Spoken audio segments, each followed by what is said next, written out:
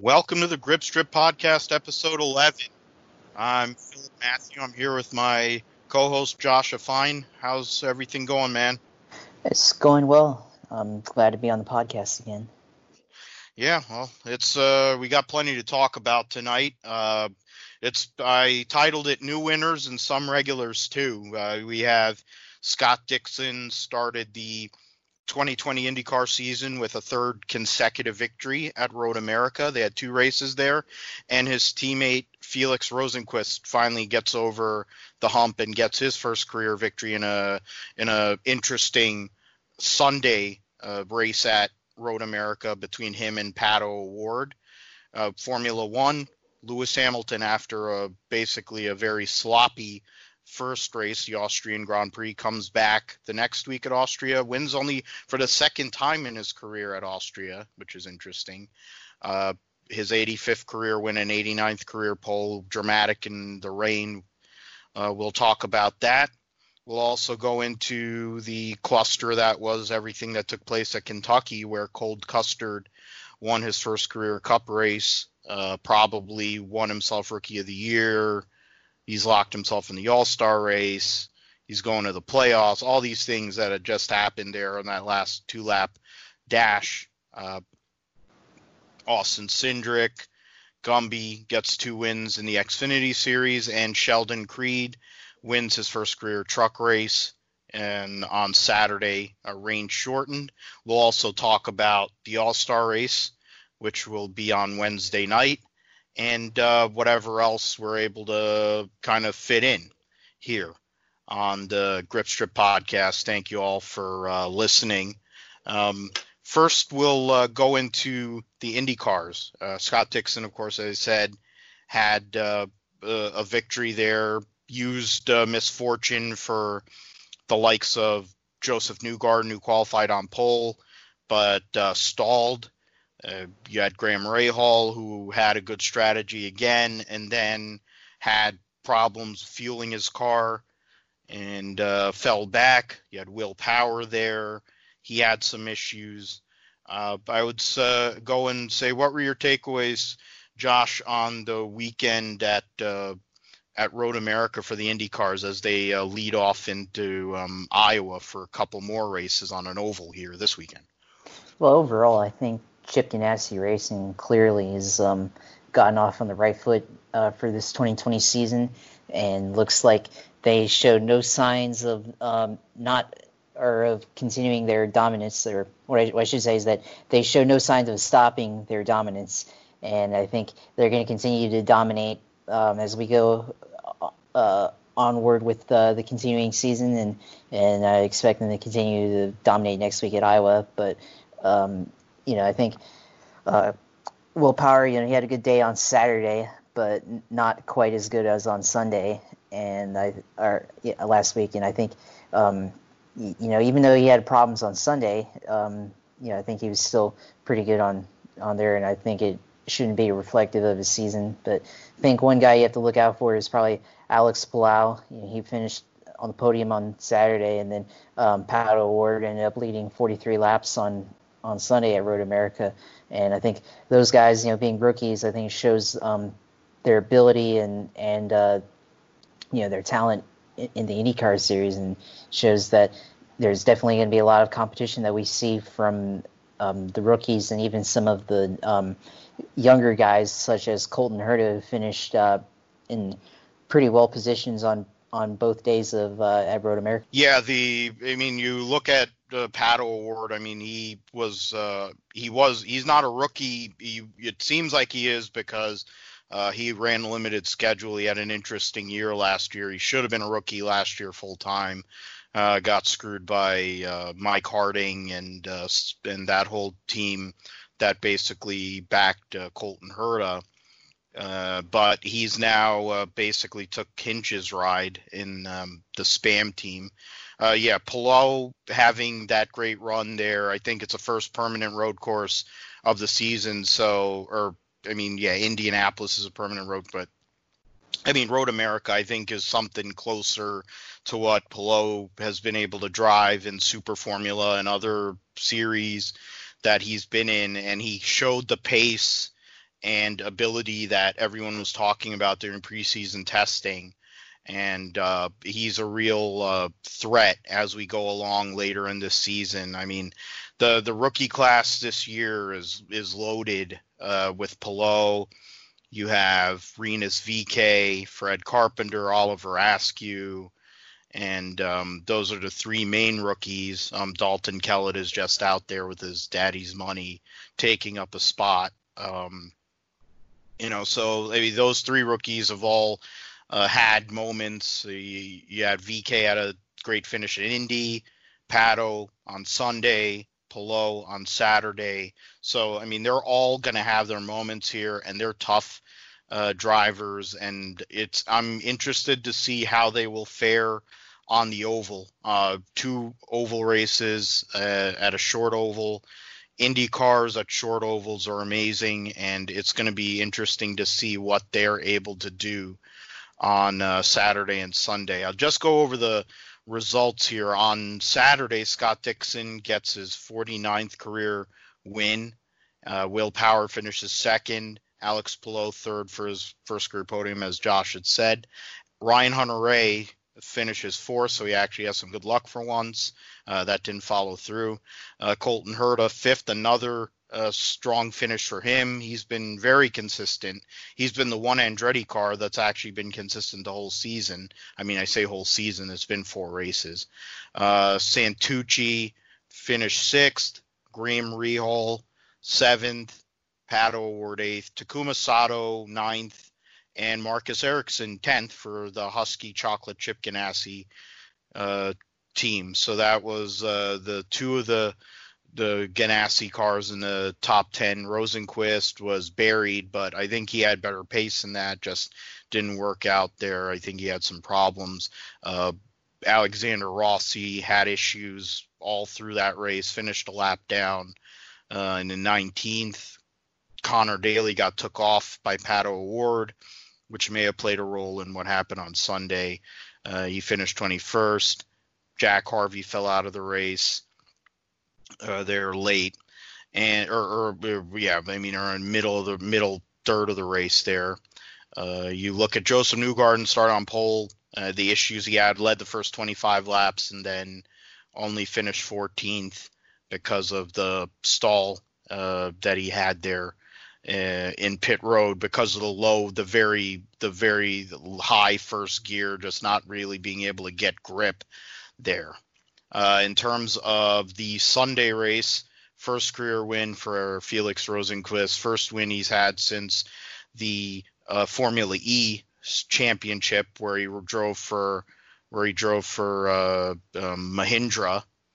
That was I rooted for him there, and because of the Indian team, and now he's driving for Ganassi. He was on the list of drivers I think that Ganassi wanted for a long time. Finally got him here. Had a rough year last year, kind of figured it out late, and now gets his first win. The chocolate chip car finishes fourth with Marcus Ericsson behind Pato O'Ward and Alexander Rossi. Herta another top 5. Santucci 6th. Palou 7th. So Dale Coyne has a strong weekend. Sato another top 10. Newgarden started 14th, finished 9th, and Jimbo Kimball finishes 10th. Will Power hit everything but the lottery and still finished 11th. Scott Dixon was human, finally. He only finished 12th on Sunday. Pagenaud was buried deep and finished 13th. Daly played a role there late where I was going to ask you this, like, what did you think of the race there late for Pato O'Ward? I mean, he had dominated the race, but I don't think that they had filled him with enough fuel. And then they also made the choice to go on scuffed reds. I think that was probably a mistake on both accounts, not filling him enough to make it, and then also the scuffed reds while Rosenqvist was on regular, I think on sticker blacks, the prime tire there. What were your thoughts on the strategy there by Spam with Pato O'Ward after he had dominated the race?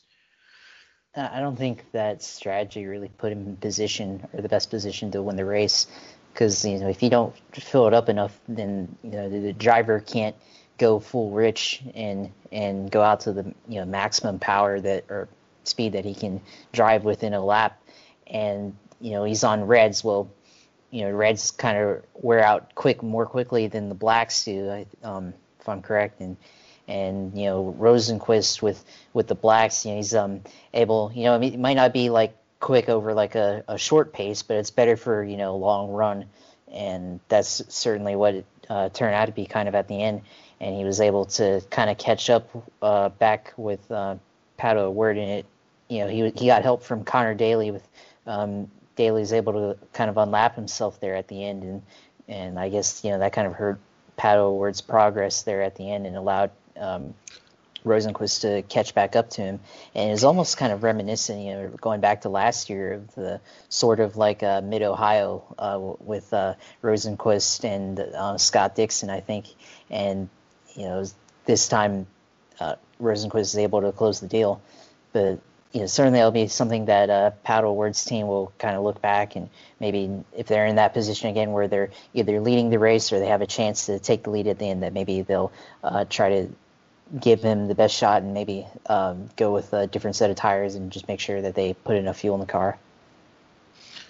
When you look at what Pato's been able to do, and they talked about it more, on Sunday, they kind of no-sold Pato O'Ward last year and even so far this year, what he went through, kind of he got screwed by Harding, he got screwed by Andretti, and Red Bull wanted him to run Formula One, and he couldn't get, but for whatever, because of the stupidity of super license, he couldn't get a super license, so he was kind of in limbo.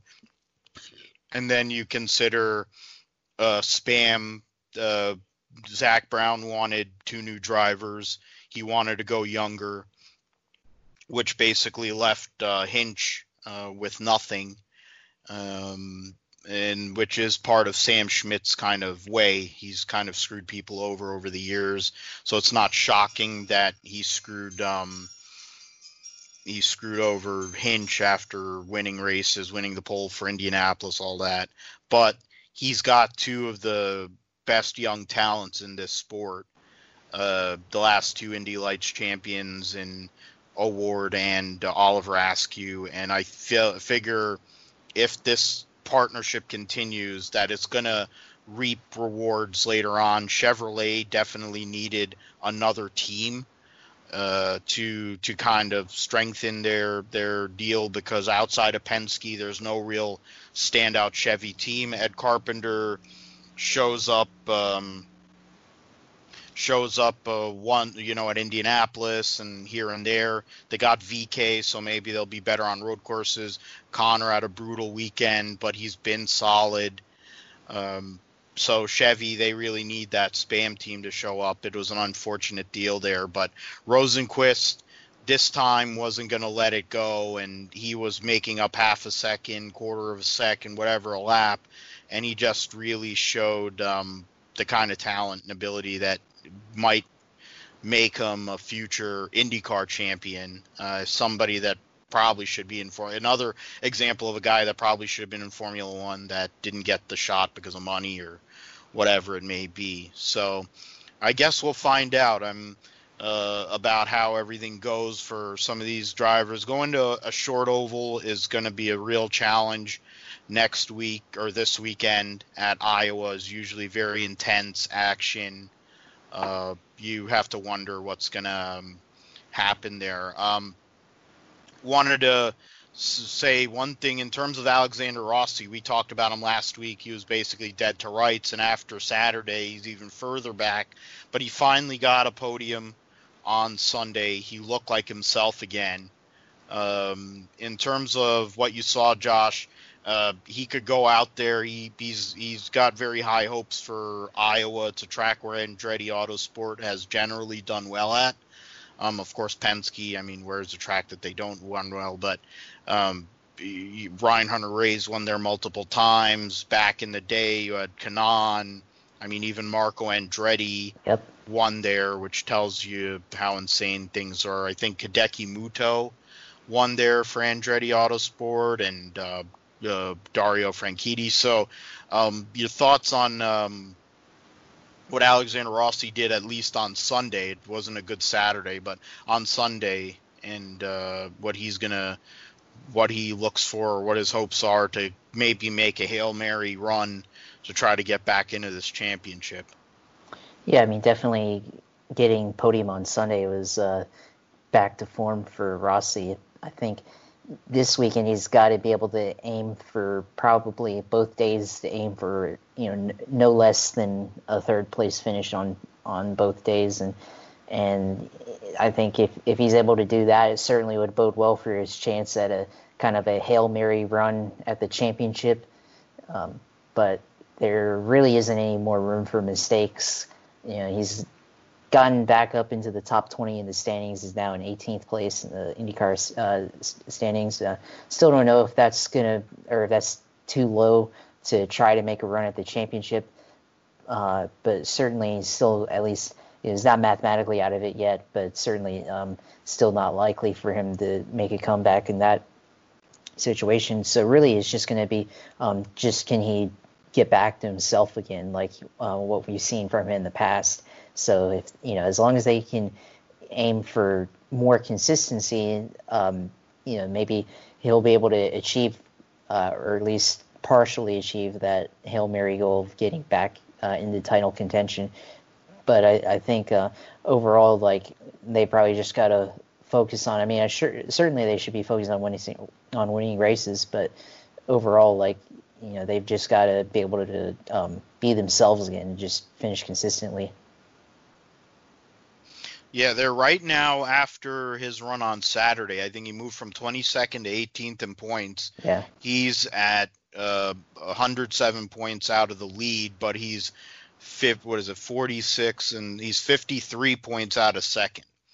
So, which is less than the gap between Colton Herta and Scott Dixon, which is first and second. So fundamentally, it's very early in the year. You have all these races. It's not out of the realm of possibility, especially with the double points Indianapolis 500, where he could get himself back into the top 5 in points.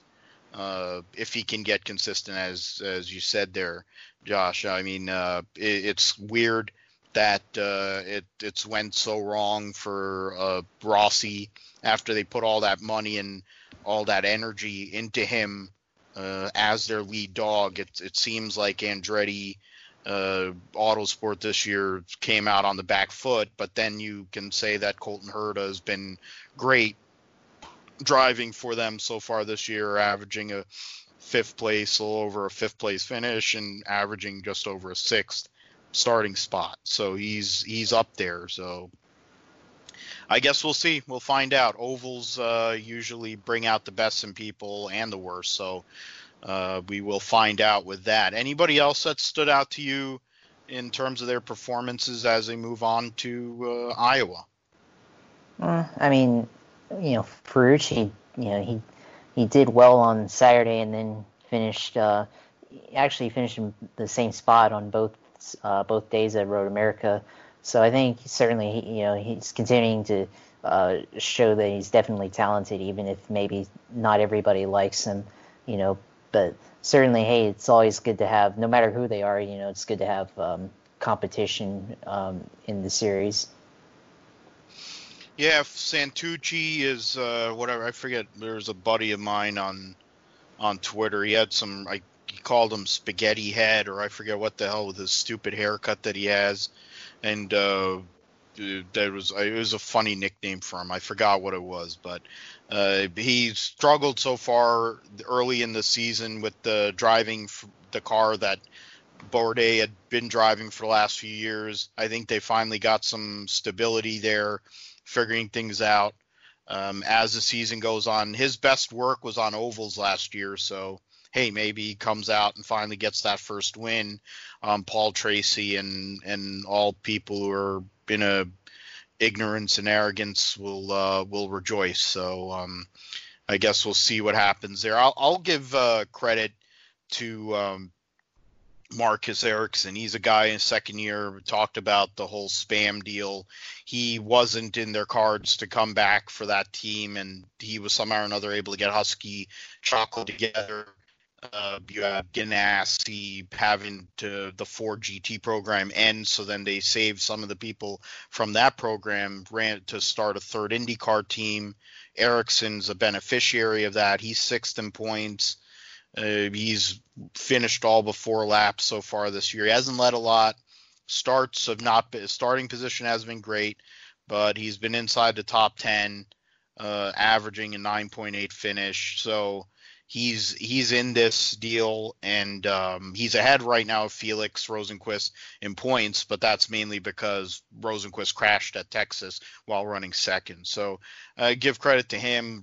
Ericsson's kind of finding his feet in this series, and maybe his time is going to come here soon as we get into the rest of the season. The next topic will be the Formula One race, Styrian Grand Prix. Lewis Hamilton did his Lewis Hamilton thing. Lights the flag, gets the start, goes and wins. A little bit of challenge with Bottas running an alternative strategy. Max Verstappen really didn't have any pace early in the race, which kind of ended his shot. And Lewis was able to manage. He's now only 6 points behind, 43 to 37 in the Drivers' Championship, and of course, Mercedes is accumulating a huge points lead early in the Constructors' Championship. What did you look at in terms of the Styrian Grand Prix, Josh, for Lewis Hamilton, Valtteri Bottas? I guess we'll take all of those guys. We'll talk about the guys who finished on the podium before we get into some of the other standouts and issues that went on at Austria. Yeah, it's another dominant performance by Lewis Hamilton. I mean, what do you expect at this point? You should expect him to win or at least be podium, and he's able really to do both of those things if you count out the penalty that he got last week, the first race in the season at Austria. But it was another dominant performance really by Mercedes in general, and Verstappen kind of getting back to form, even though, like you said, it wasn't the greatest race for him, but he ended up getting back onto the podium, and maybe they'll help him get back to contention and possibly contend for the title like he had wanted to before the season. And Red Bull in general also finished well, with Albon finishing in fourth. But really a solid race for Mercedes, and I think that's probably what you're going to expect is the Valtteri Bottas and Lewis Hamilton show for the 2020 season.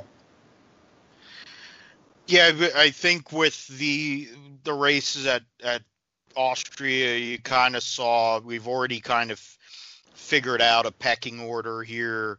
Mercedes and Red Bull are definitely 1 and 2 in the race right now in terms of the best teams, and then after that, it's Racing Point and McLaren are kind of in that next group together. And then you have, I guess, you'll have Renault and the team that we're going to discuss in a moment in the Scuderia. And Renault has made progress, but they're having some overheating issues, technical. When you're having issues finishing races, that's always going to be a problem and is going to cost you points. And especially now that when you consider the points and where you finish in constructors, not only determines how much money you get, but it also determines how much time you're going to get to develop your car aerodynamically and in other ways. Every point truly is going to count here in the Constructors' Championship, and having good reliability is a key aspect that needs to be identified. And Renault right now is kind of not in a good place with that. They're getting beat by their own customer at least for this year in McLaren, who is currently second in the Constructors' Championship. Lando finished fifth on Sunday after finishing third the week before. Carlos Sainz started third, great, best qualifying position of his career, and got the fastest lap of the race.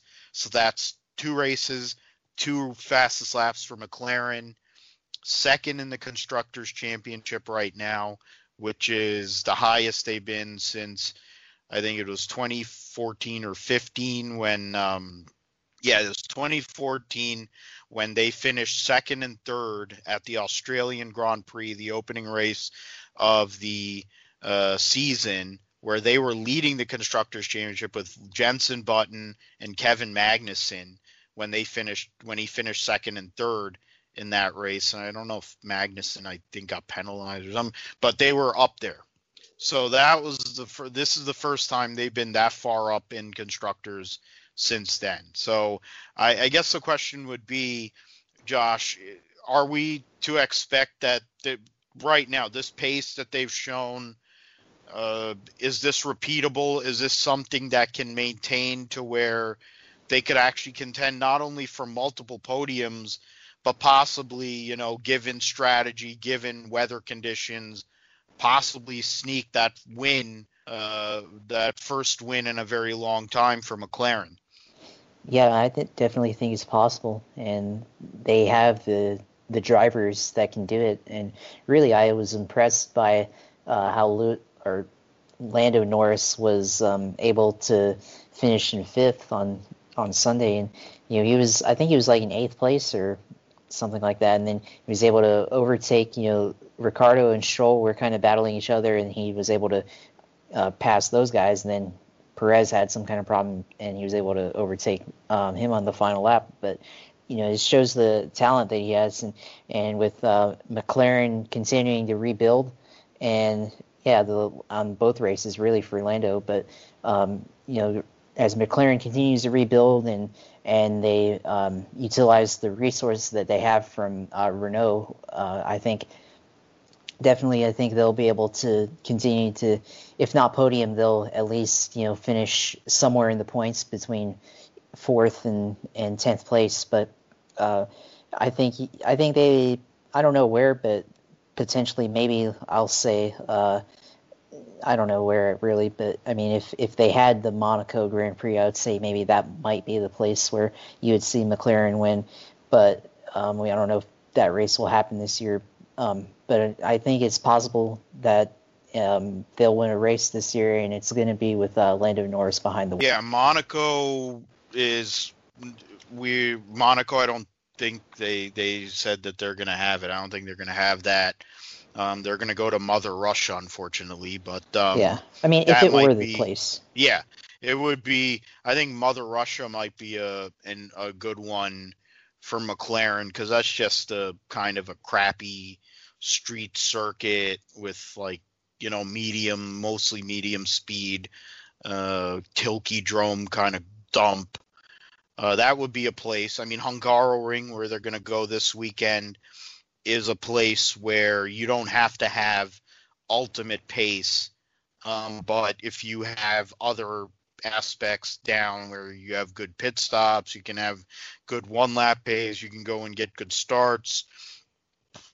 It could happen this weekend, and if rain comes into play like it did last year, weather conditions played a role, I think, and off the top of my head, I remember it being a wet, dry race, and then Max Verstappen getting stuck on a different compound, and Lewis doing an undercut to go and pass him there. So, I mean, Hungaroring is not known for great side-by-side or exciting racing, though the battle that Lewis and Max had there was interesting, because you're talking about what's probably the two best drivers on the circuit right now. We'll see what happens. I mean, it definitely, McLaren's pace. You look at Racing Point, who we're going to discuss a little bit later in more detail because of some news that's come out. Their pace is definitely something to look at. I don't know. They've never really been great at some of the medium speed tracks. They're more of a long straightaways tracks, that faster tracks where they do work. If they're able to do some work here this weekend at Hungary, they really have to be someone to look at in terms of that third place or in constructors. Worst case fourth place right now because of what we're going to talk about now. I mean, we go into the results. Lewis, Hamilton, Valtteri Bottas, Verstappen, the podium. Albon, Norris, the top five. Perez and Stroll for Racing Point. Perez hit Ricardo, I think, and broke his wing, but somehow or another finished sixth. And then Ricardo finished eighth. Carlos Sainz ninth. Danny Kvyat in 10th. Three retirements. Ocon, I mentioned, who started fifth, overheating, and he retired. But the two other retirements were Ferrari. And fundamentally, their cars are not good. They already basically said that they were in bad shape. Charles Leclerc, somehow or another, came through last week, got a second place finish, gave himself a good start to the World Championship, and then followed it up. Neither car, Leclerc didn't even make it out of Q2. Vettel only qualified 10th, and Leclerc went and did a bonehead move on the start of the race and basically landed on the back of Sebastian Vettel's car, ripped the wing off, ended Vettel's race on lap 1, 2 corners in, and Leclerc only went 3 more laps. I guess the easy questions like what is the deal with Ferrari, man?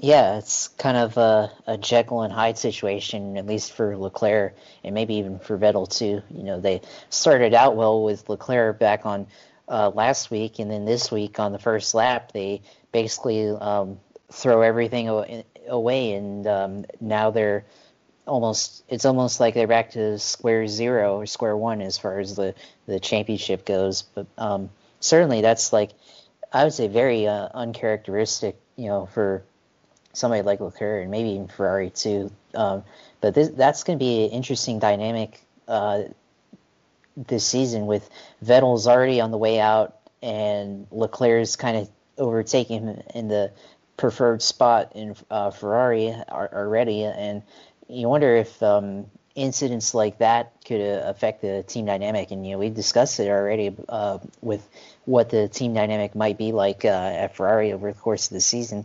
Certainly, crashing your teammate out on the first lap doesn't help that.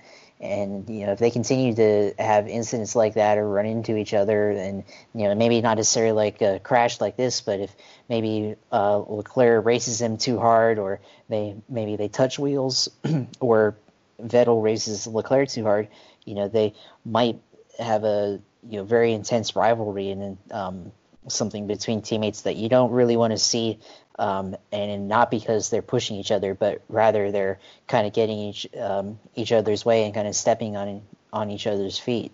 So I don't. It's not really good for Ferrari to have that happen, and hopefully they can kind of get things straightened out. And certainly Leclerc at least seems to be the guy there, so maybe hopefully this is a one-off for him and he'll get back to form in the following weeks.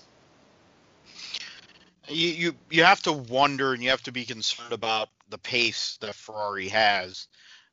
Going to Hungary may be a temporary fix. If they're able to find some mechanical grip, they might be able to kind of reassert themselves as a top 3 team.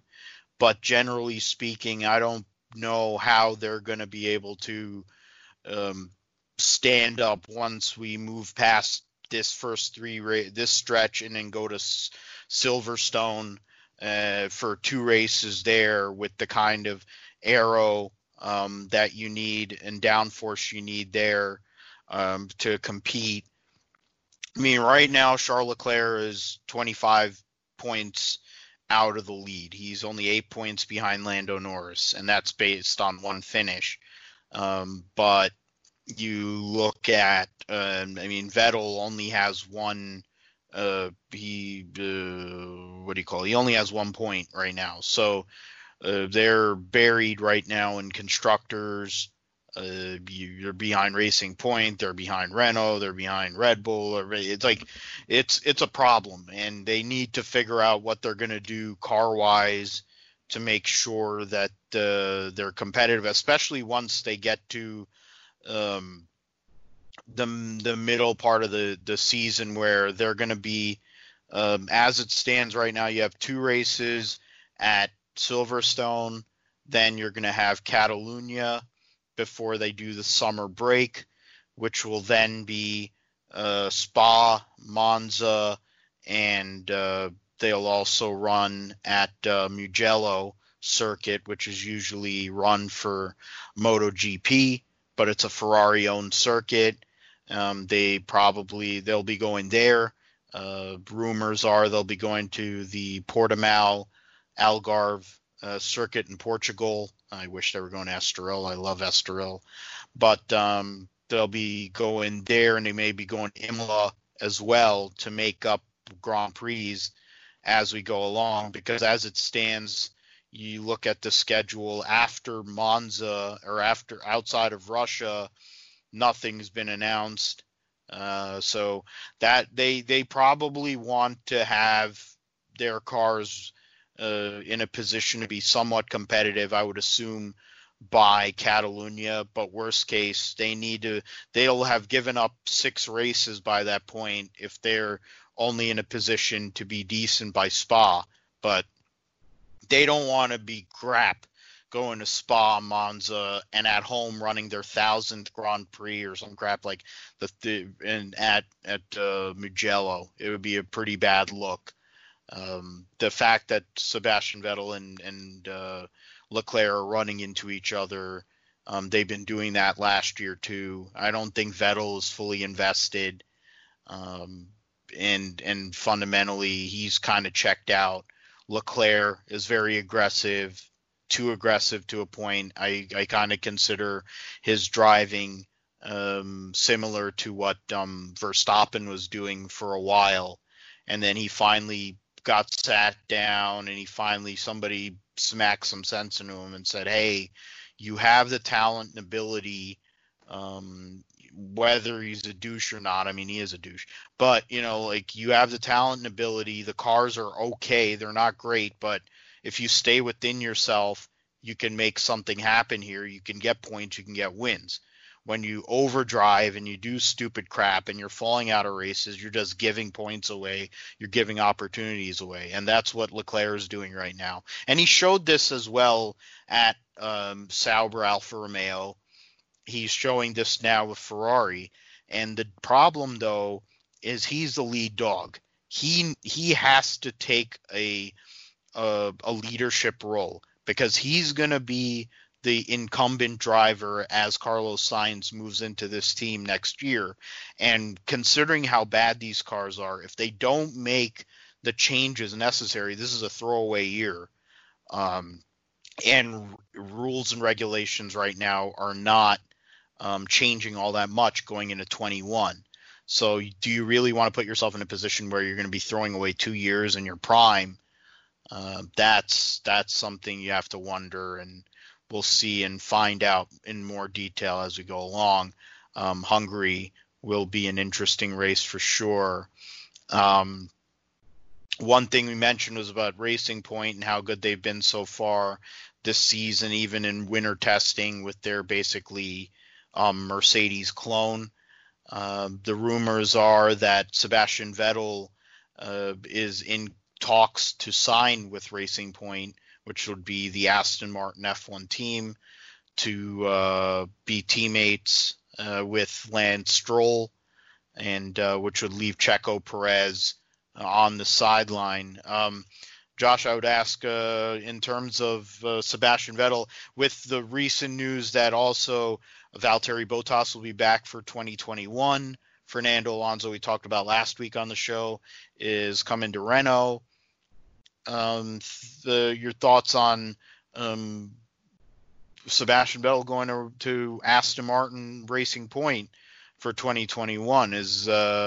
Does this offer an opportunity for him to kind of have a resurgence because he's with Mercedes, whatever engines and things like that? Or what would you think of Vettel going to Racing Point? It could be a chance for a resurgence for sure.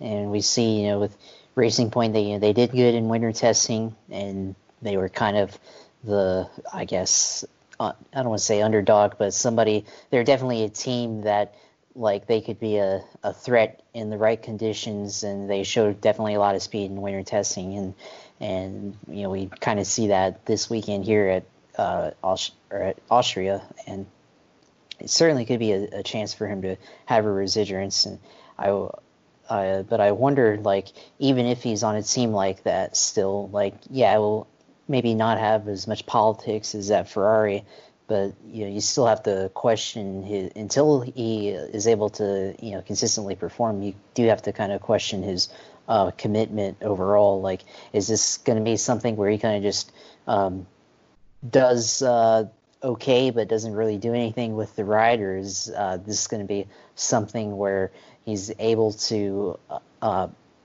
consistently, score in the points and get podiums, potentially? But I would not, it could be a chance for him to have a resurgence, but I'm just not confident in him as a overall, really, to be quite honest with you. Yeah, I agree with that. I don't know if the resurgence happens here for Vettel. I don't. I mean, he's recently married or whatever. He has kids. They just have kids. What do we have here? Are we going to have Sebastian Vettel from 4 straight world championships, Sebastian Vettel with Red Bull, when he had the best of it, and he did work more or less 2 of those years totally dominated. 2 of those years he struggled. He had some struggles. There were some issues, especially with him and Mark Webber. And it went to the final race of the season. Fernando Alonso with Ferrari made him work. And if Ferrari was a better team, Fernando Alonso might be a 4-time world champion instead of Sebastian Vettel. I don't know which driver we're going to see here. I find it interesting that I do see the fact that Racing Point and Lawrence Stroll is putting a lot of money into this deal. And with the cost cap, it's going to be managed, and you'll be able to kind of maybe bring yourself up by 22. I think the angle, just the same way as with Fernando Alonso coming back, is about 22. It's less about 21 and going in and being in a position in 22 to compete. I don't think Mercedes is going to slow down. I kind of feel like even with a downsizing of their team and moving some of the pieces there, Mercedes is still going to be able to compete because they have the best power unit. Ferrari is, because they think they got nailed by the FIA with something with fuel flow. Their power unit is now not the best. It's probably 3rd best, if not the worst, depending. So you look at Mercedes, you look at Vettel, he may want to angle himself, put himself in a position to possibly get in the main team if Lewis decides he wants to quit at some point. I don't think he's quitting anytime soon. I think he's probably going to be around for at least through 2023. I figure he'll get to 2023, get through 21, which will be similar regs as we have this year. 22 will be the new car. I think you'll want to give it at least a year or 2 there. And then I think that means he'd be 39 at that point. 39. And so would I, because Lewis and I are only a few weeks apart. So the difference is I'm not a world-class driving talent. I just do podcasts and I write. But the fact of the matter is If Vettel does sign with them, I feel bad for Sergio Perez, because if it wasn't for Sergio Perez, this team probably would have closed and it would have been the end of the line. He's the one that really played a big role in saving the team, and keeping all these jobs. And Lawrence Stroll came in, was able to invest so that he could give Lance a ride for life. And we will see. It's something to be seen, and maybe Perez goes and signs with Red Bull. That would be an interesting dynamic. I would be interested to see what Sergio Perez did in a Red Bull with Max Verstappen. That would be quite a team and a combination for sure. Otherwise, I think you'd probably be taking a downward move, but be AlphaTauri, or it would be or Haas. Haas would probably be a good one because they're a North American team, and him being for South, in terms of Mexico, it would be good for sponsorship possibly to go and do some moves with that. They tried that with Suarez. It didn't work out so well. With that, we'll go into NASCAR. And speaking of Suarez, his old car, the number 41 Cold Custard, won the Kentucky race there, the Quaker State 400. It was pretty much a Stewart-Haas benefit for a good amount of it. Eric Almirola led the most laps. Martin Truex, as per usual, failed inspection enough times where they sent him to the back, and then came up in front and was in a position to win. But Custer went and ran the high line like he was Cole Trickle, and won his first career Cup race. So, I mean, there's things like I said it earlier about what has basically happened and what's going to happen.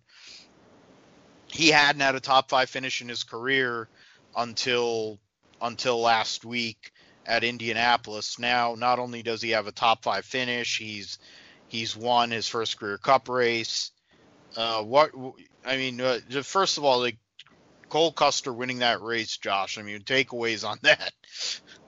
Yeah, it was I wasn't expecting him to win, but he got a good push on the final restart from Matt DiBenedetto, and he was able to get a good launch into turn 1 and take the high line around. And then you kind of saw Martin Truex and Ryan Blaney and Kevin Harvick, they all started kind of racing each other, and they didn't really think about Cole Custer right there on the high line, and then they ended up going 4 wide coming back to the start finish line, and then he was able to take the high line around, and then you saw Blaney and Harvick kind of get into it, and they doored each other on the coming off the flat there into turn 1 on the last lap, and then Custer was able to go out and win the race. And kind of to draw back parallels in history is somewhat similar in a sense of a driver getting his first win in the similar situation to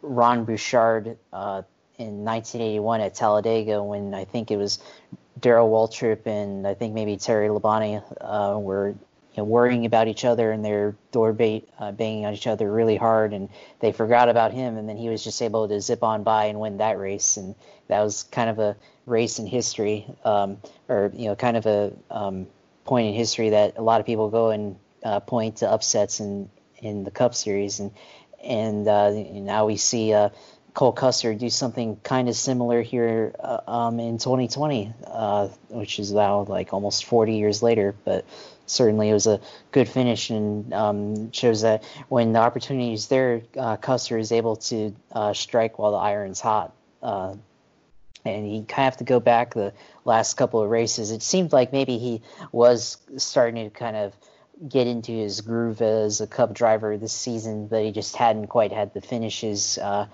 yet to show for it.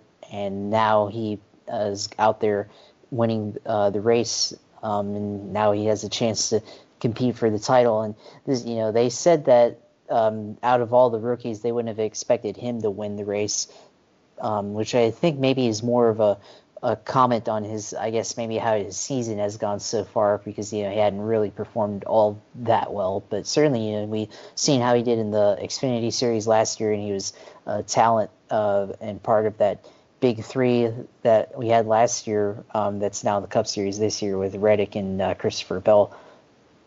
But for him as a team, now maybe you'll see something kind of similar to what Chris Buescher did in 2016 when he kind of did the upset with that rain-shortened or weather-shortened Pocono race in 2016, and he was able to get in the chase. And maybe you'll start to see his team maybe experiment with some things and try to see what works and what might not work for the playoffs. And we'll see how it goes. Maybe they'll continue to have good runs, and it'll give him the confidence to possibly finish out races, and maybe he'll be able to score more top 10s or top 5s, and maybe get some stage points here and there and try to boost his padding in the points as we head to the playoffs. Yeah, you look at Cole Custer, he'd only had one top 10 finish. It was Phoenix, which was the last race pre-COVID, in a race where Tyler Reddick had a brutal qualifying, came up and blew a tire. Custer finished 9th in that race, and then he had never had a top 5 finish until Indianapolis, when he pushed Kevin Harvick to his 3rd Indy win, and then this race. So he has 3 top 10 finishes in his career, and 2 of them have happened the last 2 weeks, which are his first 2 top 5s. He moved up 5 spots in points or something like that. I think he was like 25th or 24 or 5 spots. He was like 24th or 25th in points, and now he's 20th in points. But it doesn't even matter because he's in the chase. It's something to be said. You look at Mike Shiplett, Chip Ganassi had him. Kyle Larson and him had a great thing going in the Xfinity Series. The whole DC Solar deal goes under. Shiplett becomes a free agent. Stewart-Haas sweeps him up for Cole Custer, and Custer has a great year last year in the Xfinity Series, winning 7 races and having a chance to contend for a championship, and for the 2nd year in a row falling just short to Tyler Reddick. And this rookie class is one of the best rookie classes we've had in a very long time. And it's true what you said, Josh. Like, in terms of who would you thought would have been the first guy to win, I wouldn't have said Cole Custer. I would have said Tyler Reddick. I have other people like, Clayton on the Talking in Circles. We talk about Chris Bell, or you talk about that. Like, John Hunter Nemechek has been a revelation this year in a Cup car, and ever since he started driving for Front Row Motorsports late last year, taking over for Matt Tifft. I mean, even he stood out as a guy who has a chance maybe, and he got close there at Talladega too. Pushing, I forget who the hell he was pushing, it was Elliott or one of them Hendrick cars, almost to the victory there at Talladega. So, great rookie class. Cole Custer goes and wins. First win for the 41 car since Kurt Busch at Bristol a couple years ago. Stewart-Haas definitely is in a good place right now for sure. I think the takeaway would be, Stewart-Haas and their ability. Harvick was nowhere all day, and then he put himself right in position to win. Almirola had a good car, and then got in traffic and then didn't do anything the rest of the day, which was surprising, but not really. I think that's more to do with what it is, the rules package and the track. I mean, the track was basically a dump the whole entire weekend. I mean, I never knew they had potholes in racing tracks. I just figured they had potholes in places like where I live in New Jersey, but there was a huge pothole that Ryan Blaney hit, and he almost took off and went to outer space, and instead he door slammed Kevin Harvick, which allowed that great finish there. Before we get in Xfinity and trucks, I mean, what do you think, Josh, about the the track conditions and what these teams had to deal with over the weekend at Kentucky, which was just abysmal.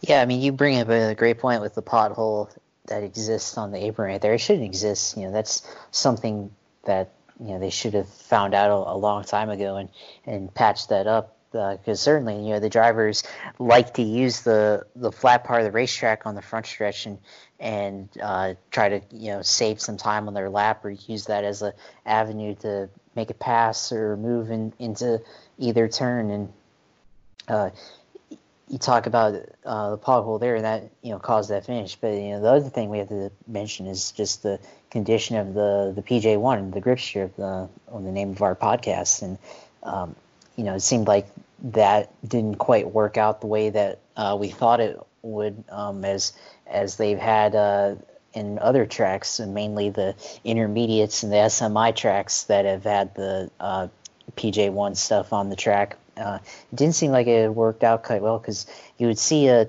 car try to take the bottom lane where there wasn't any PJ1 and try to put in that lane, try to build that lane up, and it just wouldn't work. You'd see them get into about mid-corner exit, they would slide looked like they were about to spin out, and they just couldn't get the exit that they needed off of that, and they would either fall back or have to save the car from spinning out, and just didn't seem like that was the way to go. Maybe I don't really know how much PJ1, or if they should have put the PJ1 in the bottom, because normally it seems like the last couple of years, at least ever since they did that repave in 2016, it seems like the middle lane at Kentucky seems to be the way to go.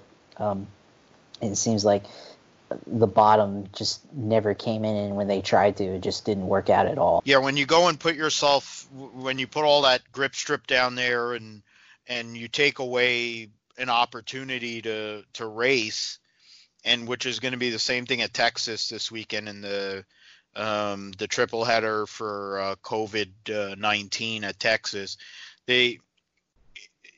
When you have to put grip strip, PJ1, all that on the racetrack, it says two things. One, your racetrack sucks, and two, NASCAR and what they're putting on the racetrack, the product they're putting on the racetrack, sucks.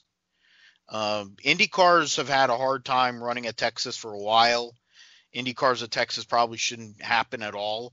Personally, it's a rant that I could go on here later, depending on how long we have left in the show. But running, when you have grip, it's a dangerous thing, because it makes it virtually impossible to race. You have no grip. And so everyone was running that second groove. If you ran underneath, or if you were above somebody and somebody pushed up, you're going to wipe yourselves out or get wiped out. I mean, it's just idiotic. It's, to me, it's common sense. If you're going to put that much PJ1 on the racetrack, you should at least compensate with either a tire dragging on the low line, or better yet, put the frickin' PJ1 on the yellow line and then put PJ1 in the third lane and just leave the middle, that second lane, open. Make what was the groove, basically take away, it would be more impressive to me if you take away what is the actual groove and go above it or away from it. That would actually show some intelligence, but they couldn't do that. They just completely shit the bed.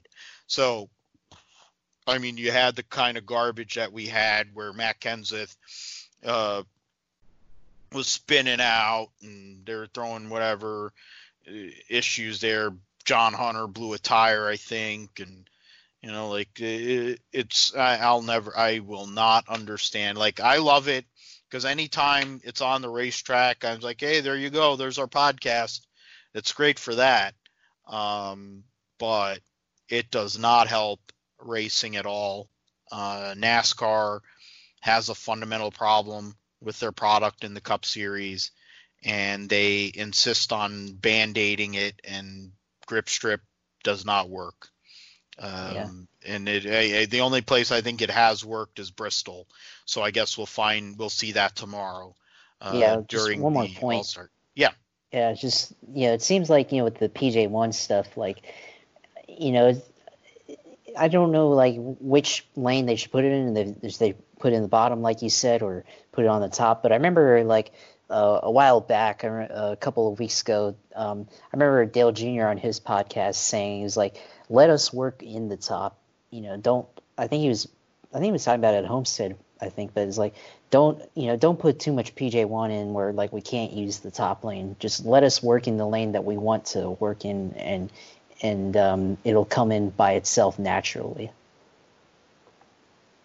Yeah, and the irony in all of this is like Junior is the only person, I think, one of the only people that's left in this sport that actually gets it, and you're better off listening to him or a Tony Stewart or people like that than you are the idiots that the Daytona Beach Mafia have out there, or SMI, or these people. They have no effing clue. And it's just why we have a big ass spoiler, no horsepower, and I've read the thing that because of insurance they've had to reduce horsepower, and it's like, well, that insurance has existed for all these years, so now why all of a sudden you're reducing horsepower? Then they go and say, it's because they're trying to get an OEM. You're not getting an OEM at 550 horsepower. All right, you'd have to reduce horsepower even further to like 400 or 450, or you'd have to go and simplify the sport, which is what they really need to be doing in the first place, which is what Tony and Evernham are going to do with their IROC, new IROC series, which we'll probably talk about in more detail when more information comes along. That they announced here yesterday, that Tony Stewart and Ray Evernham are involved in a new deal there. They're trying to get away from the stupidity that what they have right now with NASCAR and the stupid rules packages they have. But when you have to put PJ1 on a racetrack, it's called give the teams the opportunity to work a groove in, like what you said, and see what happens. When you're putting so much PJ1, you put it so wide, you're either telling them that you have to run it, or it's going to be no man's land. I mean, at least it's ridiculous. And if you're trying to run Indy cars or trying to run any other type of race car there, you're fucking with them too, which is stupid and unnecessary, to say the least. Going into the Xfinity Series, Gumby, Cindric won both races there, Thursday and Friday. Both of those races were pretty garbage, to say the least. He dominated two different setups for Cindric to be able to win his first two oval races. I think the straightforward question is, does this make Austin Cindric a favorite for this Xfinity title, or are we looking at some of the other guys that were there prior to Cindric winning these two races? No, I think you definitely have to consider Cindric as a contender for the title. It seems like he's been running pretty well for the season, for the most part, just hasn't won yet. And now that he's won two races in a row, certainly going to have to look at him as a potential threat coming here for the title. With how the chase or how the playoffs works, certainly it's possible for him to make it all the way to Phoenix at the end of the year, and we'll see what happens. And if it comes down to him and Chase Briscoe on a restart, certainly have to consider Cindric in that conversation if it comes down to it. But man, because I remember last week I said, look out for Austin Cindric, he's due for a win. And I said, look out for him in both races. And he won both races. And now I'm looking at myself and like, damn, I should have put money on those races on Austin Cindric to win. Yeah, that's the thing. If you had put money on that, it's the same way as somebody wishes they put money on Cole Custer at 500 to 1. That would have been $5,000 on a $10 bet. So, oh well. I guess if you keep on making those kind of predictions and you're willing to do that, and we could go and promote that as well here on the Grip Strip podcast. If you keep on doing that, then we might have a new bid here. If you keep on hitting on that. So we'll see. Well, I guess that's what we're going to be talking about later, some of the picks here. But hey, I mean, it's a Penske car, and for Cindric to win at Kentucky, it's a track where the Penske team has done well, not only in Xfinity but in the Cup Series with Brad. Ryan Blaney won his first career Xfinity race for Penske there, and I think Brad's won there as well in Xfinity for them. So it's a good track. So for Cindric to come through and do what he did there, it's a good deal. I mean, you go look at that one. Yeah, 3 wins for Brad in the Cup Series, and you look at the Xfinity Series. Brad Keselowski has won there a couple of times. Logano won there. That was prior to driving for Penske. So I mean, Penske has had good history there at Kentucky Speedway. We go into the Alsco 300 was the race on Friday. On Thursday, the Shady Rays 200. Austin Cindric wins, Riley Herbst second, Chastain third, Briscoe fourth, Annett fifth, Anthony Alfredo sixth, Justin Haley seventh, Kyle Weatherman eighth for the Harmonator, Ryan Sieg ninth, and Brett Moffitt 10th in the Hour Motorsports number 02. Noah Gragson, wannabe Kyle Busch, led the most laps in that race, but had pit road. I think he got a speeding penalty, and then because of that, he won both stages, got a speeding penalty, and had to come back, and only got to 11th because it was a one groove racetrack. There was only 4 drivers that led the whole entire day. It was Gragson led the first half of the race, and then you had Haley. Briscoe led a few laps, but Cindric was the one that ended up winning. Then on Friday, similar deal. I mean, really big domination there by Cindric, leading under 30 of the 200 laps. More drivers led. Six drivers led. Gragson led the second most laps. Again, had some issues. He won one stage, finished 7th, and then what we're going to talk about here in a moment. Briscoe gets a second. He, in the end, for what he said, with not having a great weekend, struggling the whole time, having Richard Boswell back on the box after Greg Zipadelli came out of retirement, he still got 2 top 5 finishes, accumulated more points, put himself further ahead of Noah Gragson in the race for the regular season championship. And honestly, we'll see what happens going to Texas, tough racetrack. There's some road course races coming along. They're going to have Kansas, I think, which is a good track for Chase. He should have won Kansas last fall, which would have locked him into the Final Four. You go to Elk, it'll be Road America and the Daytona road course. 2 races at Dover upcoming. So those will be some interesting races to where we could go and identify who's going to be the drivers that are going to really stand out here for the championship. And move forward to the Truck Series. Buckle up in your truck. What a great name. 225. Buckle up, yeah. And Sheldon Creed, the protege of Robbie Gordon, gets his first career victory. Rain shortened, but it's a win. A win is a win. Ben Rhodes second, Matt Crafton third, Sauter fourth, Austin Hill fifth.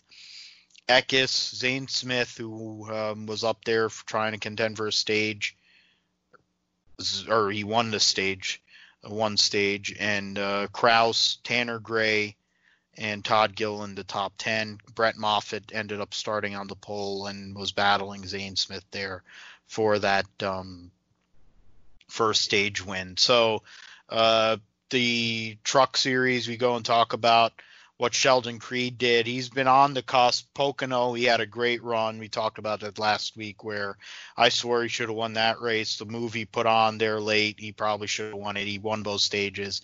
So he's only the third driver that has playoff points. I mean, before Kentucky, the only truck regular that had playoff points was Grant Enfinger. And between the Zane Smith stage win and then Sheldon Creed, or Sheldon Creed had stage points. Sorry, he had the stage points from Pocono. So there was only 2 drivers that had stage points. Now there's only 3 that have stage points that are or playoff points from the Truck Series regulars. What do you think of that deal for the Sheldon Creed getting his first win? GMS kind of asserting themselves finally after a slow start, and also you look at ThorSport getting 3 drivers, 2, 3, and 4 there in the finish at Kentucky. Yeah, it's a good deal for the GMS teams. They've kind of been quiet over the last season or two in the Truck Series, and they used to be a little bit more dominant maybe a few years ago, like maybe 2 or 3 seasons ago, where they were maybe one of the top teams in the Truck Series, but they kind of had to fall off, I guess, and now it looks like maybe they're finally back, and they've got a good driver in Sheldon Creed, and it kind of speaks to the depth of the series when you talk about how many teams actually have playoff points here in the Truck Series, but you also have to factor in the amount of races that we've had so far this year in the Truck Series, and certainly that's a factor in that. But the ThorSport cars, they swept the next 3 positions there, 2, 3, and 4, and that's kind of like what you want to get from that team. And I think they haven't as a team, they haven't had quite the best results. With Crafton kind of has been off, and Ben Rhodes hasn't been quite as solid, and none of their cars have stood out overall this entire season. Maybe Johnny Sauter, but he hasn't been the Johnny Sauter like we've seen in the past from him when he was at ThorSport in the past. But certainly that's a good result for that team. But even though it's a rain shortened race, Ben Rhodes was able, if it hadn't been for the rain, I think, or if they had been able to restart, I think Ben Rhodes probably would have given Sheldon Creed a fight for that win potentially. So I think if Ben Rhodes can maybe keep it up, maybe you'll see him win a race here pretty soon. That would be something, Ben Rhodes actually winning a race. I'm more curious. That's one thing I was going to say. It's like for Crafton, he hasn't won in forever. I'm trying to remember the last time freaking Matt Crafton won a race. He made some fill-in starts in Cup. He ran one race. Bob Jenkins 36. Yeah, he ran the 36 car last year and a sneak start there. He filled in for Kyle Busch at the Daytona 500 and had a solid run. In terms of he hasn't won a race since 2017. So he's run 2+ years, and it's been 2.5 years since he won, and that was Eldora too. Yeah. So he hasn't won on pavement since 2016. So it's been a long time for him. And when you look at the Truck Series, it was a case even when they had 8 drivers, and I had no problem with 8 drivers in the Truck Championship. When you consider the number of competitive drivers there are in this season, having 10, while I didn't like it, and I don't think a lot of people liked that move, it was a worthwhile move to go and move to 10 drivers in the playoff. I know they want to have more people in the playoff anyway, so in that sense it was fine. We will see about how Crafton's able to do, if he can win. Sauter hasn't won. You look at all these different drivers right now. 2020 standings. I mean, the only two series regulars, one of course Enfinger with 2 wins. Those are his only 2 top 5s of the year too, as well. He's only had his 2 wins are his only 2 good finishes. Outside of that, he's a 12.1 average finish. Sheldon Creed has been more consistent than that. And, Austin Hill's been the most consistent out of all of them. He has a huge points lead right now, 46 points over Sheldon Creed and 57 over Ben Rhodes. Eckes is okay right now points-wise. So while Kyle Busch didn't make the Kyle Busch Motorsports didn't get either of their trucks into the playoff last year, Eckes, as of now, should be okay, minus a bunch of different drivers winning that are outside of the top 10. There's a lot of, like, when you go and look at this, Eckes is only 24 points out ahead of 10th, which can be messed with if you go and get a lot of stage and playoff points. You win a couple stages and you have a bad race, that can all kind of flip around. And you got Eckes, Grant Enfinger, Zane Smith, Todd Gilliland, Brett Moffitt, Ankrum, Johnny Sauter's on the bump. Derek Kraus is 14 points out of the top 10, and Crafton's an additional 5 points behind that. Tanner Gray, Stuart Friesen, Raphael Lessard is way back.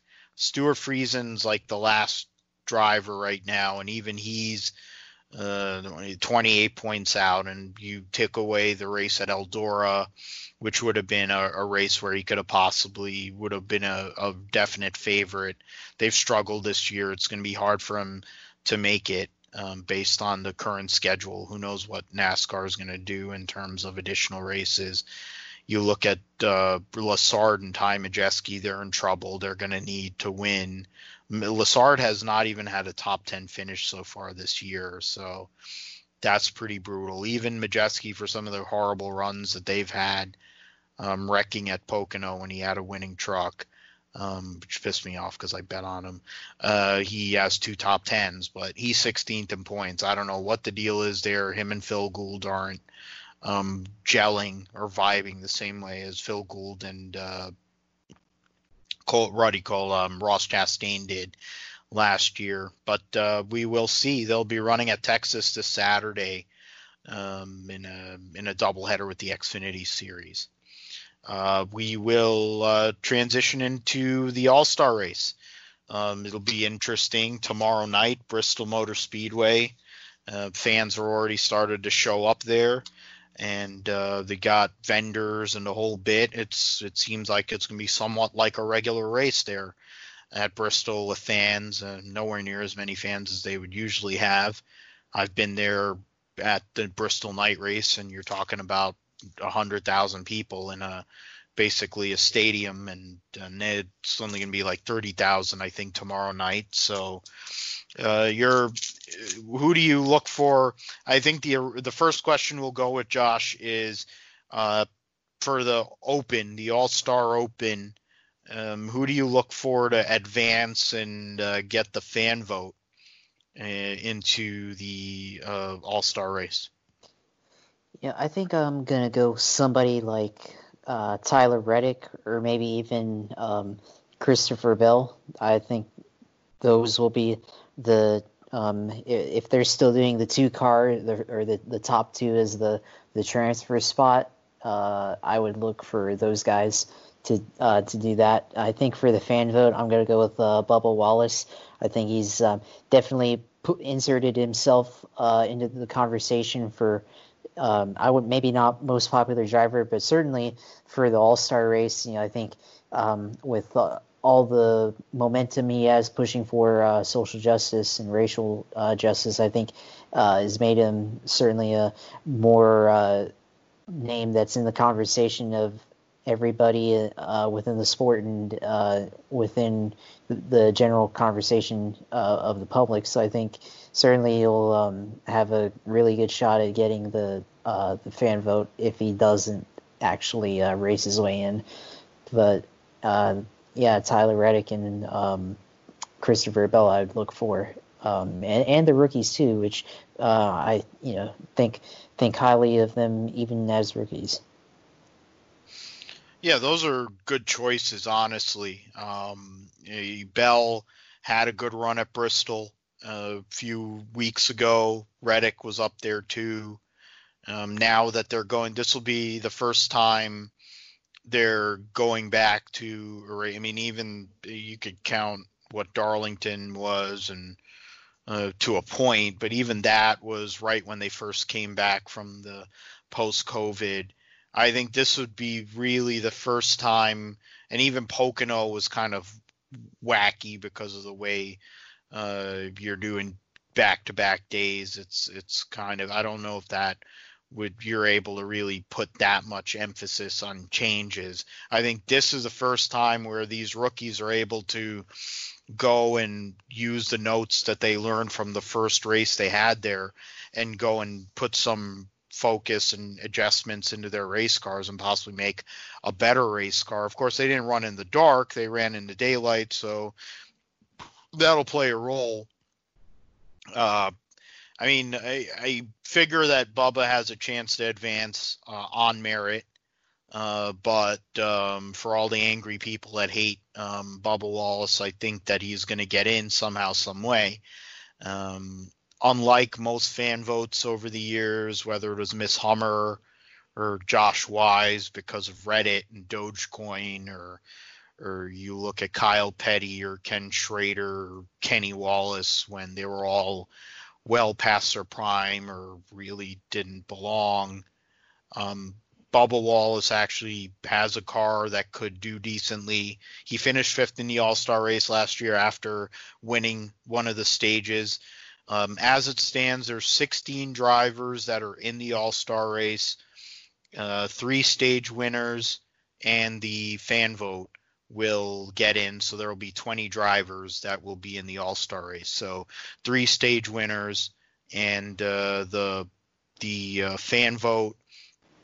I agree with you in terms of Chris Bell, Tyler Reddick. I look at Bubba Wallace, and I also look at Eric Almirola. The way Eric Almirola has been running here the last month and a half, or whatever, just over the past month, 5-6 weeks, is the best he's ever run really in his career. And he's starting up front. He might go and take care of that first stage and get himself into the All-Star race and really give himself a chance to win the All-Star race, because he's been on the cusp here of winning a race, and he dominated Kentucky before he got in traffic. I think the rookies will have a good showing, but I also think Eric Almirola will go and advance into the All-Star race, giving 3 Stewart-Haas cars. You have to also I would look at if Bubba was able to go and win his way in. I would say Matt DiBenedetto probably would be that next guy to go and get in based on fan vote. I believe I forgot who the top 10 was or what the order was, but I think he'd probably be a favorite because he drives a 21 car and Reddit supports him. John Hunter Nemechek is buried, which sucks for him in terms of starting position. But I think him, Corey LaJoie, Ty Dillon, those are all guys. Ty Dillon, of course, him and Hay. If she's gonna they just made another kid and they're gonna have a son, so Ty Dillon's kind of on a high. So I think that all those drivers there running tailback have a chance to try to run up front and possibly go and give themselves a chance to make this All-Star race. We'll go and switch over to the actual All-Star race. So when you consider whoever you feel like is going to go and advance, Josh, what do you think? Who do you think is going to win this deal, or who is the best chance really, and who is really going to win this thing tomorrow night at Bristol Motor Speedway? Well, certainly Martin Truex being on the pole certainly helps for his case for potentially winning the race. Um, Maybe Kevin Harvick potentially, or maybe Chase Elliott also, even though he's a little bit buried down in the running order. I would want to go back to the first Bristol race back in June that happened in the day and look at how that race went. And I think somebody like Chase Elliott, Logano, even maybe Kyle Busch could definitely contend, and Denny Hamlin as well. And it certainly is going to be a very, very entertaining race. And I would go with any of those guys as potentially ending up the winner of the All-Star race at Bristol. I think, I don't know why. I mean, I know Justin Haley won the race last year, but it's a joke that he's actually in this race. And he's starting fourth, and he'll drop like a rock to start out the race, I think. But other than that, I think it'll be a very entertaining race for sure. Yeah, I mean, Justin Haley went out there and played strategy and won Daytona last year, 4th of July weekend, and at the Coke Zero 400, and who knows what the 77 team will bring to the table. They've never really been known for bringing great race cars outside of the cookie cutters, or I mean, outside of the plate tracks. This is a spot where there's going to be 20 cars and the spotlight's going to be on them. Justin Haley's an up-and-coming driver, somebody that might be in line for a cup ride. So what will they do? That'll be an interesting side story to this deal. But you look at Jimmy Johnson in his last All-Star race. He's won it, of course, multiple times at Charlotte. Can he come out and win at Bristol? He's only won there once. Personally, I think Kyle Busch is going to win. You'd be hard pressed to pick against a Busch brother in general at Bristol. I wouldn't shock me that Kurt Busch goes out there and wins tomorrow night because it's a track where they made their name. They've been able to go and set themselves apart from other drivers, other people. And I mean, you consider, I mean, Jimmy Johnson started 24th and he was leading and he had a chance to win that race at the end of May there, the Food City 500. Brad won the race. Kyle Busch was leading there late. He led 100 laps. Eric Jones is in this race. He finished 5th. Kurt Busch finished 7th. And, you talk about some of the guys we talked about for the Open. Chris Bell 9th, Bubba Wallace 10th, William Byron finished 8th. Clint Bowyer finished 2nd. So those are all things to look at. Kevin Harvick finished 11th, so it wasn't his best day. Actually, John Hunter finished 13th. So it's and I mean, Daniel Suarez actually had a top 20 finish that day. So there's some interesting people that are there. Of course, Logano and Elliott had their tussle that now has become a thing. So I mean, it's hard to. I say Kyle more than likely. If not Kyle, I would. It would be cool to see Kurt Busch win, be something different. But it's hard pressed to see that the track position. I feel like at least early is going to play a role. But whoever's able to roll, get the top line working, roll the top, get the rubber down there, will probably have an advantage over people that are trying to work that low line where the grip strip is later in the race. So that should be something to look forward to amongst a lot of things that we'll be looking at here, how the track comes in during the night tomorrow night. The couple other things that you will see in this race, we talk about the choose cone. They're talking before you come 1 to green, they'll have an arrow. You'll go across the start finish line, and there'll be basically an arrow that is like a cone, and you have to either go left of that arrow or right of it, and based on where you go, that's the line you'll restart in. If you don't make a choice, you'll go to the end of the line. There will also be changes to the look of the car based on NASCAR wanting to experiment, where the numbers will be right in front of the left or the rear tire, and they'll have more space on the door for the sponsor. Most of the cars that I've seen, I'll leave my thoughts on that, but when you heard about the choose cone, Josh, which is basically the Matt Weaver decision, and the sponsorship deal, what are you looking for in terms of that, or what are your thoughts on those things? And are you against? Are you for? How do you feel those changes are going to affect what we see tomorrow and maybe what we see going forward in future races? Yeah, I think it's definitely going to be an interesting change that we see in this race. And one thing you have to consider with the race, it's or with the choose cone rules, the fact that with that, potentially maybe, like, let's say the top 10 decide to start up on the high line at Bristol, and maybe somebody in 11th might choose the low line and just gain a bunch of positions like that. I don't know how exactly they're going to regulate it, but it's certainly something that we're going to have to see how that goes on. And you wonder if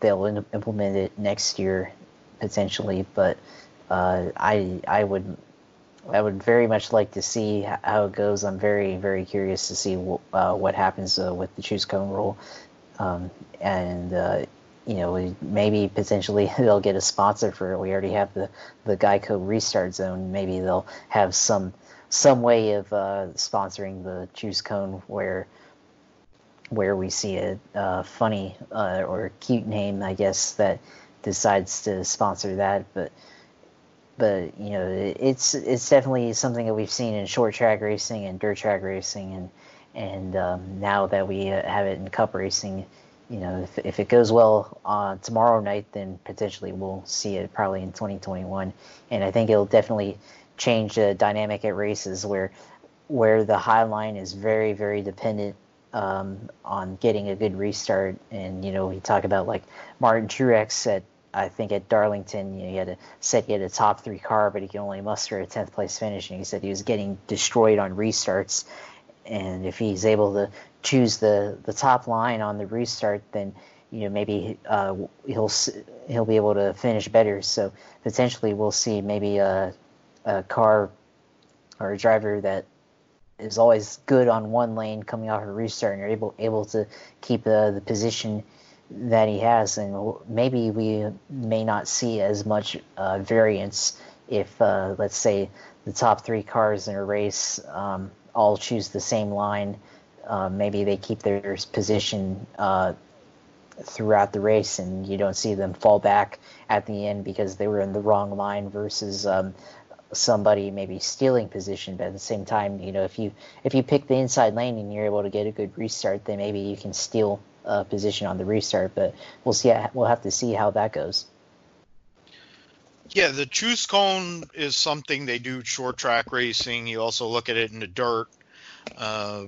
It's a good play. It's a good thing to experiment with here in the All-Star race. They've always used the All-Star race as kind of R&D. I don't mind it. It's cool. I think it'll be fine. I don't believe it's something they're going to do for the regular races. It definitely does play more of a role at tracks like Bristol and Martinsville, where people brake check or brake test to try to get in the different line. If that's the goal, so that people aren't brake testing or brake checking coming out of pit road, then maybe they might go and implement it. But considering NASCAR and how they're consistently inconsistent, I have a hard time believing they'll be able to execute it properly. We will see tomorrow, though, how that goes. The sponsorship thing on the door, it's cheesy, it's ugly.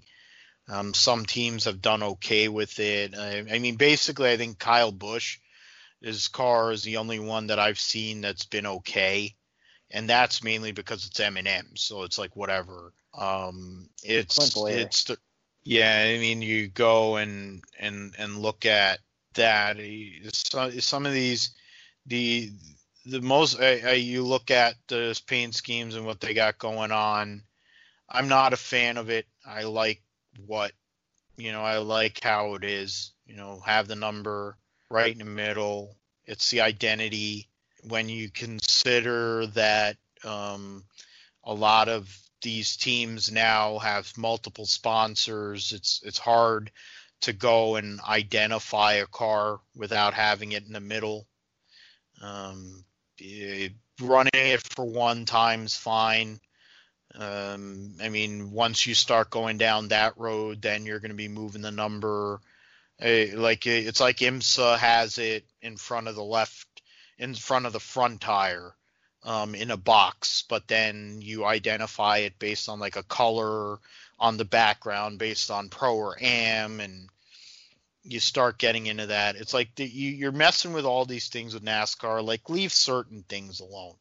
That's one thing that you should leave alone. I don't think it hurts anybody to go and leave that alone, but it's NASCAR. They have to figure out ways to go and fuck with things that are perfectly fine, and it is what it is. I guess with that, we will go into before we go and leave here tonight, we will start off with Texas, and then we'll come back later this week on a recap Bristol and go into Formula One, IndyCar, and IMSA. IMSA will be at Sebring. We'll get into Texas, the triple header presented by Eddie Goosage and COVID. I guess the first thing we'll go and who do you have picked since you hit last week, Josh? I guess I'm going to ask you straightforward. Who do you pick to win the trucks, Xfinity, and the Cup or races here this weekend at Texas? Well, I think for the trucks, you're going to have to, looking at the entry list, I think you're going to have to go with somebody who's been a regular or at least a contender in the series so far this year out of the regulars. And for that, I will have to go with somebody like Austin Hill. We saw him at Atlanta finish the race, he should have won that race, and he ended up not winning that race. And then we saw him almost win at Pocono. And I think Texas being kind of a mile and a half and a repave, which is what Pocono is, the repave from 2012, and Atlanta being a mile and a half. I think you're going to see him. I don't know if he'll. I would like to say he can win because I think he's due for a win, and if he has, I think he's he hasn't won yet, so I think he should be somebody you look out for at Texas. As for Xfinity, I think you got to go with the usual suspects: Chase Briscoe, Austin Cindric, maybe Noah Gragson. They've all performed quite well this season. Chase Briscoe being the best out of those three, and then probably give or take Gragson and Cindric as take it or leave it for the other two out of those three if you wanted to rank them. But I think any of those three and would win. And if I had to pick a guy, I'd probably go with Cindric. I think he's got a little bit of momentum, and I think maybe on the newer tracks with the repaves and mile and a halves, I think he might have a slight advantage. He seems to maybe favor. He might not be the better driver, but he certainly has a very good car with Penske, and we know how Penske is always the most prepared cars on the track any given race day. And then probably for Cup, I would pick. I'm probably gonna pick somebody like Denny Hamlin.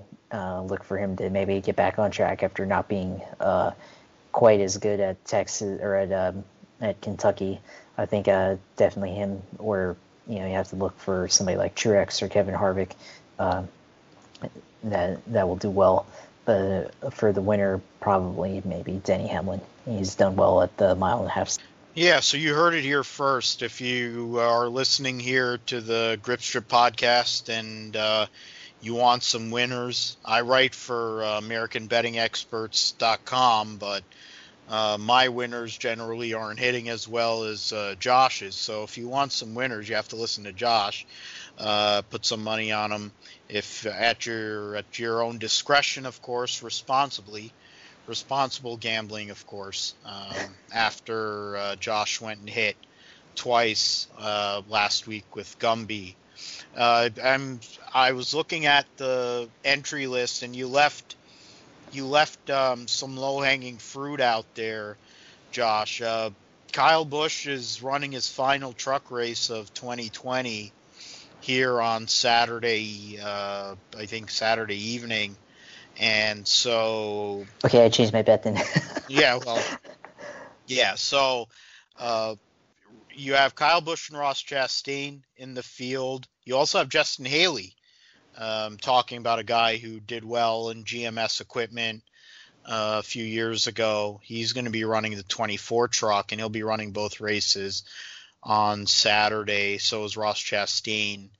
So those, I mean, honestly, I think it's either going to be Kyle Busch or Ross Chastain that wins on Saturday. But I do agree that if it was a regular, Austin Hill's been the best regular. If there's one other regular that I would look at, I mean, Sheldon Creed's kind of on a heater, but I look at Brett Moffitt. He hasn't won this year, and he's had quite an interesting year, to say the least. So GMS trying to lock in drivers into the playoff. Brett Moffitt got hot in the middle of during the summer last year, which carried him all the way to Homestead, but he wasn't able to come through for that second championship. If there is a regular that might be able to go and do something, to me, I would go and look at Brett Moffitt there to go and get his first win of 2020. In terms of the Xfinity, of course, going with the guys that have been up there, the Briscoes and Cindrix and Noah Gragson. Harrison Burton's had a rough go of it recently, but I think to Joe Gibbs, it's a track where they do well. Kyle Busch is in this race too, actually. I just saw that, so there you go. So I guess if you want to go and take the low-hanging fruit and a low return, you could go and go with Kyle Busch to win both of those races. I don't know if you can parlay them. That would be interesting. If you can go and parlay them, that would be something. That's something I have to look at. But, he's in this race, and that's probably the easy pick. But I would also look at Harrison Burton. These 1.5 mile racetracks, the Gibbs cars are relatively strong there. Buckshot Jones won at Kansas last year after Garrett Smithley wrecked Chase Briscoe and whoever it was there. But that if it isn't Kyle Busch, it should be an interesting race amongst the regulars. But I figure it'll be Kyle Busch because he's mad and he hasn't won a cup race all year. So it's convenient that he would go out and figure out a way to win both races on Saturday and do what I was saying he was going to do. I said he's going to win tomorrow. I feel like he's going to go on a little run here. Based on my logic, he's going to win tomorrow's race. Then he's going to go to Texas and he's going to sweep the weekend. That's you just feel like that's what's going to happen because everyone's like, oh my God, Kyle Busch hasn't won. Oh man, the world's ending. It's like, who the fuck cares? Assholes won 8 trillion races. Guy looks a fucking mosquito. It's okay that bastard doesn't win once in a while. It makes racing better, actually. because he wins all the goddamn time, and he's an asshole while he's doing it too, like that other coke user, freaking Noah Gregson and Danny Hamlin, all these other douchebags with personality defects. But if it isn't Kyle Busch, I'll go out on a limb a little bit. So it's somewhat of a, it's not a big limb, it's not a strong limb. I'll go with Ryan Blaney. He's a guy that's done relatively well at Texas, had some moments there. Todd Gordon given him better opportunity. He would be somebody I would look at to come through at Texas Motor Speedway. And hot, wild card pick, if the outside line can come in, go with Tyler Reddick. So with that, we will end this episode of the Grip Strip podcast. Josh, you have anything going out? Yeah, actually I do. I got a new PC this past weekend, and I resubscribed to iRacing. So I'm gonna try to see if I can, get my skill back up there and start, getting in some races, and then maybe potentially down the line I might try to enter into that Indy 500 that Tanner talked about on iRacing that he mentioned back in June. So I might look out for that potentially. We'll see how that goes. Yeah, that was the Open Wheels 500. That'll be in November. So Tanner Watkins, openwheels.com. I work for him, sort of, at this point. He's a great guy. He's a great sim racer, and we could talk about that more in detail. Josh is a sim racer himself. I'm trying to look at, I'm debating going and getting a system myself to go and drive Formula One 2020. So that might be happening. So I might get back on the horse myself and start racing and trying to figure out how to drive halfway decent again on a sim system. The computer may not be soon, but hopefully one day I'll be able to do that, so I can get iRacing, Assetto Corsa, those type of games, so that I can go and compete with Josh and Tanner and other people like Jimmy Broadbent and the like. So with that, I also want to go and give a shout out to one person who is very kind with his work in terms of custom diecast. Bobby Stubbs, diecast by Bobby. He went and did a great job making a custom truck for me, doing a custom Bubba Wallace tribute. What was it? The Wendell Scott tribute truck that he won Martinsville with for Kyle Busch Motorsports. He did an amazing job with that, and great prices, great deals. He's on Facebook. Absolutely awesome guy. If you want custom diecast, you're into that sort of thing, he's willing to go and make almost anything. So follow him, hit him up. He does great work, great quality, prices are right. So I wanted to give props to Bobby Stubbs for his work. He's going to be doing some Chase Briscoe stuff for me as well, since they're not making Chase Briscoe cars these days. So we'll be back later in the week with another episode of the Grip Strip podcast to go and preview IndyCar, Formula One, IMSA, and recap the All-Star race at Bristol Motor Speedway. So tune in for that. We're on Podbean, we're on iTunes, and you can follow us on Facebook and Twitter, our personal pages. The Twitter page for the Grip Strip podcast, we're still working on that. That's a work in progress, but we're coming along here. So thanks for tuning in, and we will talk to you later this week. God bless.